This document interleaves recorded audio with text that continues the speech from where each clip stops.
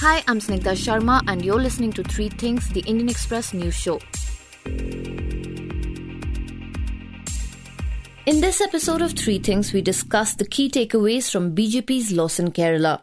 We also talk about the importance of studying new COVID-19 variants like the B1617.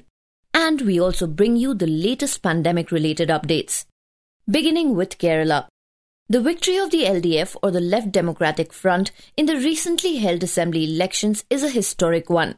This was the first time since the 1980s that an incumbent coalition government has returned to power in the state. That too by exceeding its earlier tally of 91 in the 140-member assembly. So how was electoral history rewritten in Kerala? Why was the BJP unable to secure even a single seat? And what are the key takeaways from the results? To answer these questions for us, we have Liz Matthew from the Indian Express. So Liz, can you begin by highlighting the role of Chief Minister Pinarayi Vijayan and his leadership and how it helped the incumbent LDF secure this landslide of a victory? Large part of it can be attributed to Vijayan's leadership. Because had it not been Vijayan, its leadership, I don't think it would have been possible for LDF. Unlike the other, the practice and tradition in the CPIM or in the LDF, the last election in Kerala was a personality-oriented election as far as LDF is concerned.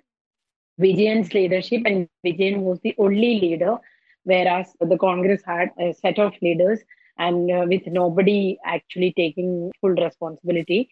And the NDA obviously had Modi's face and Surendran there there, and they also projected Sridharan. So the LDF was the only combination which projected just one leader, which in turn actually helped the LDF because increasingly the electorate is looking for decisive and very strong leadership to govern a state. And especially when the state is going through a crisis. And Vijayan's stewardship during the crisis, the unprecedented crises like the 2018 flood, then there was Nipah and the pandemic. And and how the state government has handled the situation, how it has drawn appreciation and applauses from all across the world. This has really helped. And also the way the government had taken care of the basic needs of the people, whether it is in the health sector or whether it is in when it comes to food and the basic other needs. Like the free kits distributed by the government was a huge hit. Right across the state, people were talking about it, saying that this government has not let us starve or left us starving in the state during the crisis. And also, Vijayan is seen as a man of action in terms like he would not budge to some pressures within the party if he is convinced of a particular decision in terms of development. The long pending two infrastructure projects, one was a national highway project and another one is a GAIL pipeline. Both were cleared during Vijayan's time. And people looked at him as a man who would deliver. So that really helped.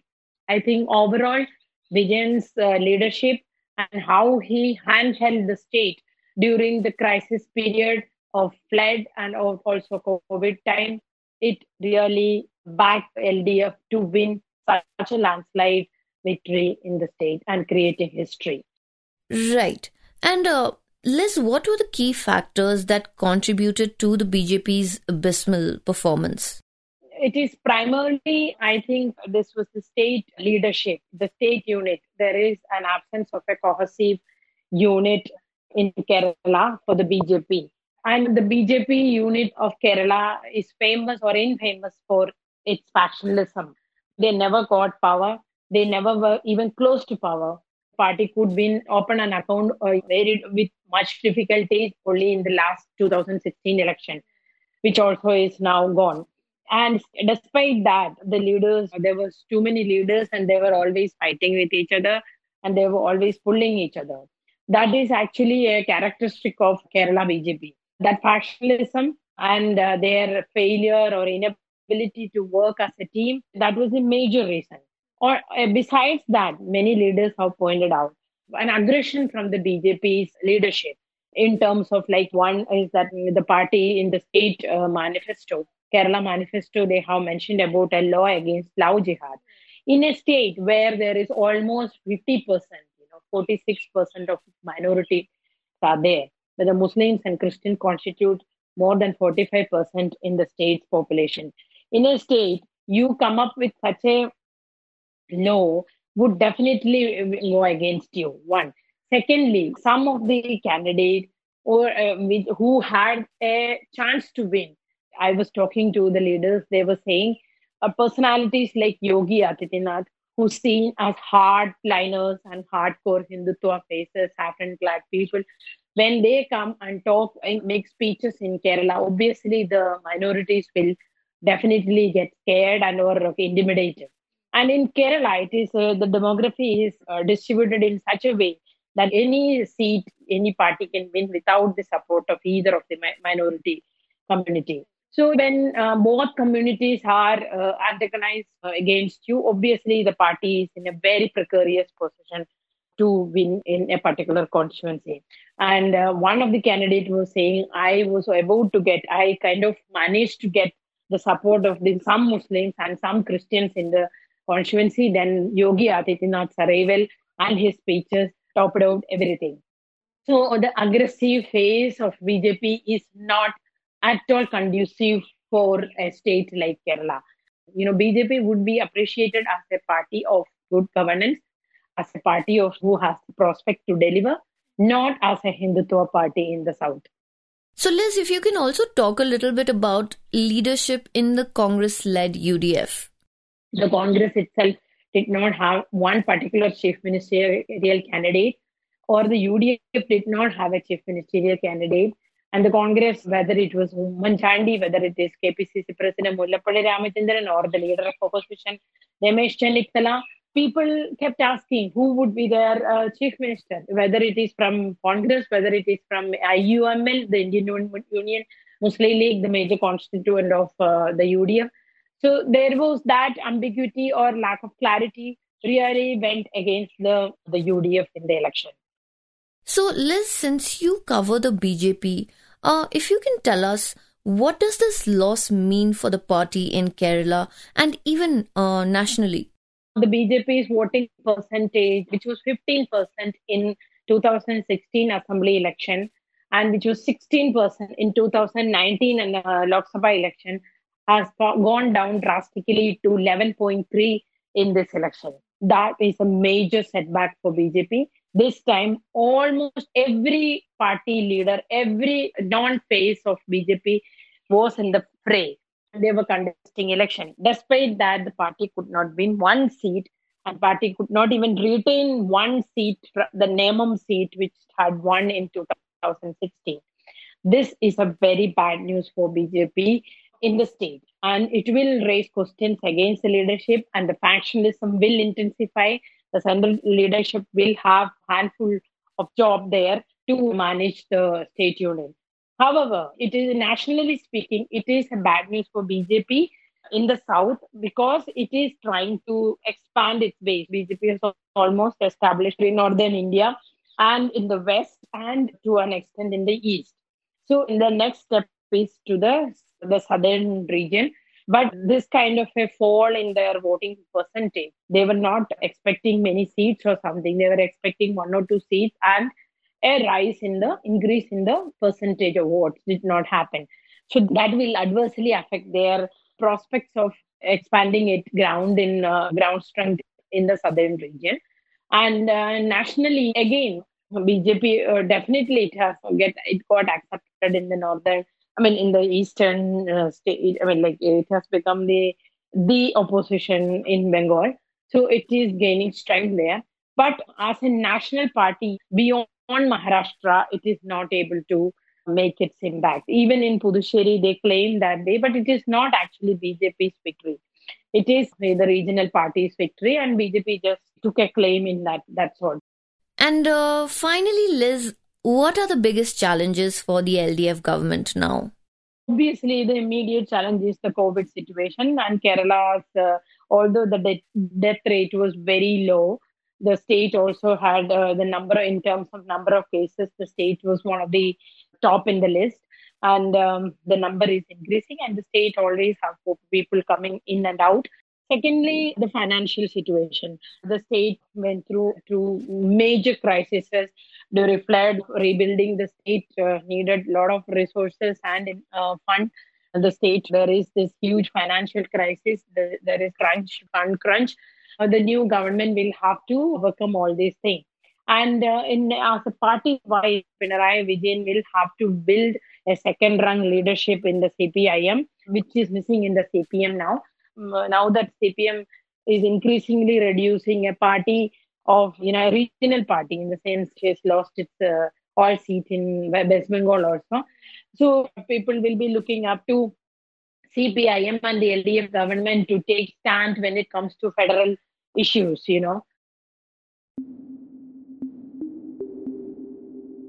And now coming to the importance of studying variants of COVID-19. The double mutant Indian variant of the coronavirus, also known as B1617, is suspected to be behind the deadly second wave. Now, on a request from the United Kingdom, samples of this variant are being sent to London to enable a wider research on it. If you're a regular reader of the Indian Express or a listener of this podcast, you will remember our recent interview with US's top infectious disease expert, Dr. Anthony Fauci. Now, one of the important things that he had highlighted in the interview was the need to study the variant intensively to find out if the vaccines that are being used are inducing a response that will protect the recipients against it. So, to help us learn more about this variant and also to help us understand better about why constant research on these variants is essential, Amitabh Sinha from the Indian Express joined the show. So, first of all, Amitabh, can you begin by explaining to us what a variant of this virus is? Right. So, as we all know, their viruses undergo mutations. Mutations are changes in their genetic structures, which lead to important changes in their characteristics, sometimes appearances as well. There are hundreds and thousands of mutations happening continuously. Not all of them are significant. Some of them, a few of these mutations that happen, they bring about very important, significant changes in the virus, which may affect their ability to transmit, which may affect their ability to cause more serious diseases, which may affect their ability to get detected by human immune response system. So when these kind of changes happen, when such significant changes happen, these mutations become very, very important. And then they get classified as important variants or variants of interest. And then when they become much more alarming, then they are called variants of concern. Basically, they are nothing but the same virus with small changes in their genetic structure, which keeps on happening continuously. But in some of these changes are crucial enough to alter the characteristics of the virus in important ways. So, Amitabh, we know that there are scores of variants of this virus by now, and they are only increasing in number. So, why is it important to study them? If we don't constantly study the different variants that keep on emerging and appearing, we won't be able to anticipate what is likely to happen. That's very important. And that's what seems to have happened. There are lots of variants which have emerged in India. We talk about variants that were transported from other countries, that came in from other countries. We talk about the UK variant, for example, or the Brazilian variant, or the South African variant. And there are several more. There is a California variant. So it's very, very important to keep on tracking what are these changes happening, how is the nature and behavior of the virus evolving with time, to be able to predict what is likely to happen, to be able to anticipate what are the things that need to be done to be able to contain the spread of the virus. Right. So what is the B1617 variant, and also what has been its role in the second surge of the virus in India? This B1617 is, as I said, it's a very keenly watched variant right now. It was first discovered in the Vidarbha area of Maharashtra around this same time that we saw the coronavirus numbers surge in Maharashtra. Actually, it was discovered much earlier, but its significance was grasped only in February and March, around the same time that Maharashtra began to surge. And it has been suggested that this particular variant, which we now know has the ability to transmit at a faster pace than other variants, and it has been suggested that this particular one might be behind this surge that we see. Now, the scientists still do not link the two events. They don't particularly blame this particular virus for the surge, mainly because it does explain the surge in some areas, but in other areas, even in Maharashtra, for example, in Mumbai, the surge is not explained by this variant. So that's why scientists are still collecting more evidence, more data to be able to say whether this particular variant is the cause for India's second wave of infections. But certainly in some pockets, in Vidarbha, for example, there is quite clear evidence that the surge that we saw in Vidarbha in middle of February could be directly linked and attributed to this particular variant. Amitabh, you said that in Mumbai the surge cannot be directly linked to B1617. Can you tell us why? Okay, so they haven't found enough samples of this particular variant in Mumbai when the surge was happening.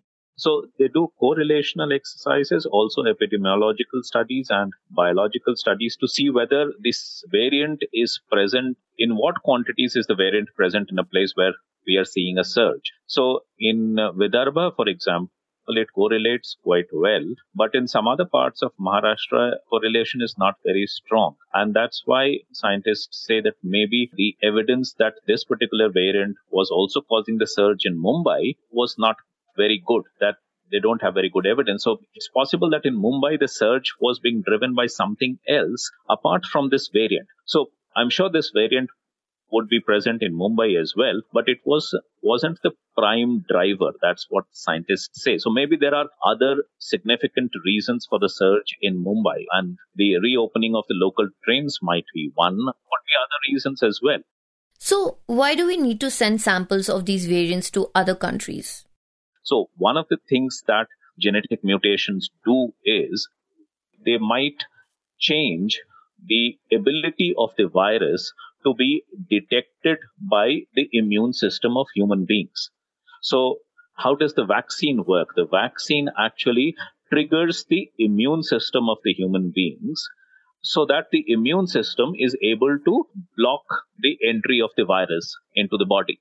Now, if the genetic mutation has happened in a manner which allows the virus to escape the immune system, then the vaccine would not work because the variant would escape the immune system and still find a way to enter the human body. And that's why it's important to test the vaccines to see whether the existing vaccines is able to neutralize these new emerging variants as well. So these variants would keep on emerging, and we need to keep on testing vaccines to see whether it is effective against this particular variant or not. So that is the reason why these samples are being sent to other countries, mainly because this variant has emerged in India and is predominantly prevalent in India, but now is traveling across the world as well.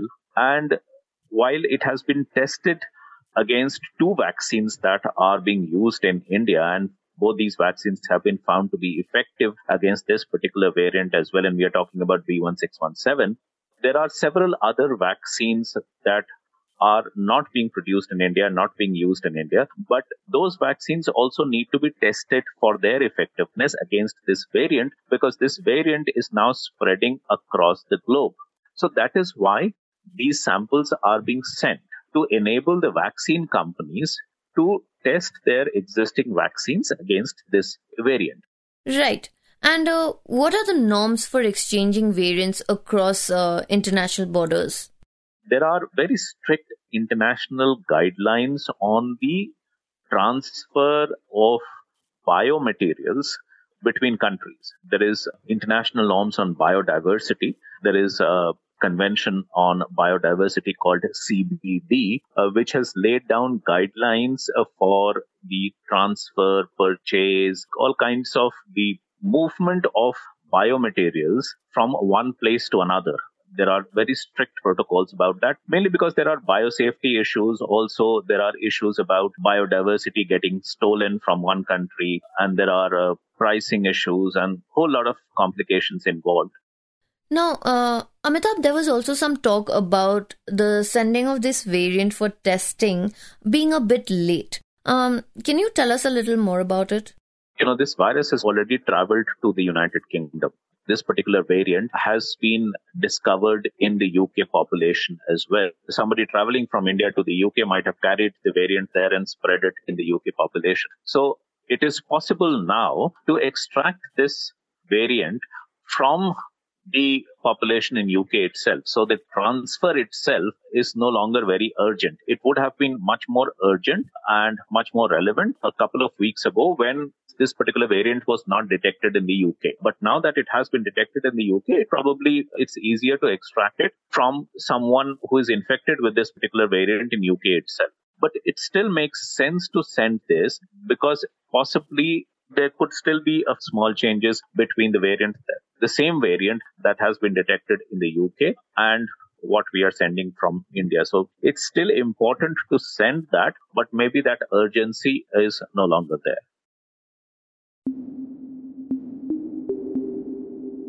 And now for some new COVID-related updates. The Delhi High Court on Tuesday asked the central government to showcase why contempt proceedings against it should not be initiated for non-compliance of judicial orders by not supplying 700 metric tons of oxygen to Delhi. The court said that Delhi was not even receiving the 590 metric tons of allocated oxygen and that the national capital was facing a grim reality every day of people not being able to secure oxygen beds and ICU beds. The court also observed that the centre was quibbling about little things when people are dying in Delhi. Meanwhile, Delhi Chief Minister Arvind Kejriwal announced free ration for all ration card holders for a period of 2 months. In other news, the Union Health Ministry has said that aid received from other countries has been distributed to different states to help deal with the rising number of COVID-19 cases. Based on the criteria and principles laid out by the ministry, depending on each state's requirement, 24 different categories of items, numbering nearly 40 lakhs, were distributed to 38 institutions in different states. Major categories of equipment include BiPAP machines, oxygen concentrators, oxygen cylinders, PSA oxygen plants, and pulse oximeters. It also includes drugs like favipiravir and remdesivir and personal protective equipment including coveralls, N95 masks, and gowns. However, the ministry also said that since the grant in aid is limited in quantity, it has to be optimally utilized by allocating it to high-burden states where the requirement of such equipment is more. It also said that thinly spreading such aid each time over a large number of states may not bring forth the desired results. It added that it will also lead to small packages traveling large distances, high turnaround times, and possible wastage of resources. An ICMR advisory for COVID-19 testing during the second wave of the pandemic has recommended that the need for RT-PCR test in healthy individuals undertaking interstate domestic travel may be completely removed to reduce the load on laboratories. The advisory also stated that RT-PCR test must not be repeated on any individual who has tested positive once either by RAT or RT-PCR and that testing is not required for COVID-19 recovered individuals at the time of hospital discharge in accordance with the discharge policy of the Ministry of Health.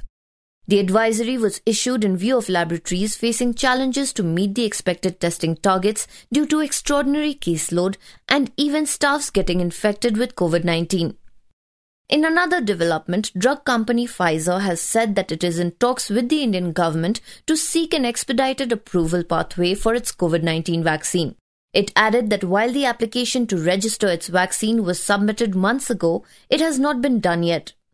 Talking about Pfizer, a recent study by researchers from various universities in London found that people who had previously had mild or asymptomatic infection had significantly enhanced protection against the UK and South Africa variants of the virus after a single dose of the Pfizer mRNA vaccine. In those without a prior COVID-19 infection, the immune response was less strong after the first dose, potentially leaving them at risk from variants. You were listening to Three Things by the Indian Express. Today's show was written and produced by me, Snigdha Sharma, and was edited and mixed by Suresh Pawar. You can follow us and leave us feedback on Facebook or Twitter at Express Podcasts, or send us an email at podcasts@indianexpress.com. And if you like this show, please do subscribe and leave us a review wherever you get your podcasts from so more people can find us. You can also look for us in the audio section in the top right corner of our website, indianexpress.com.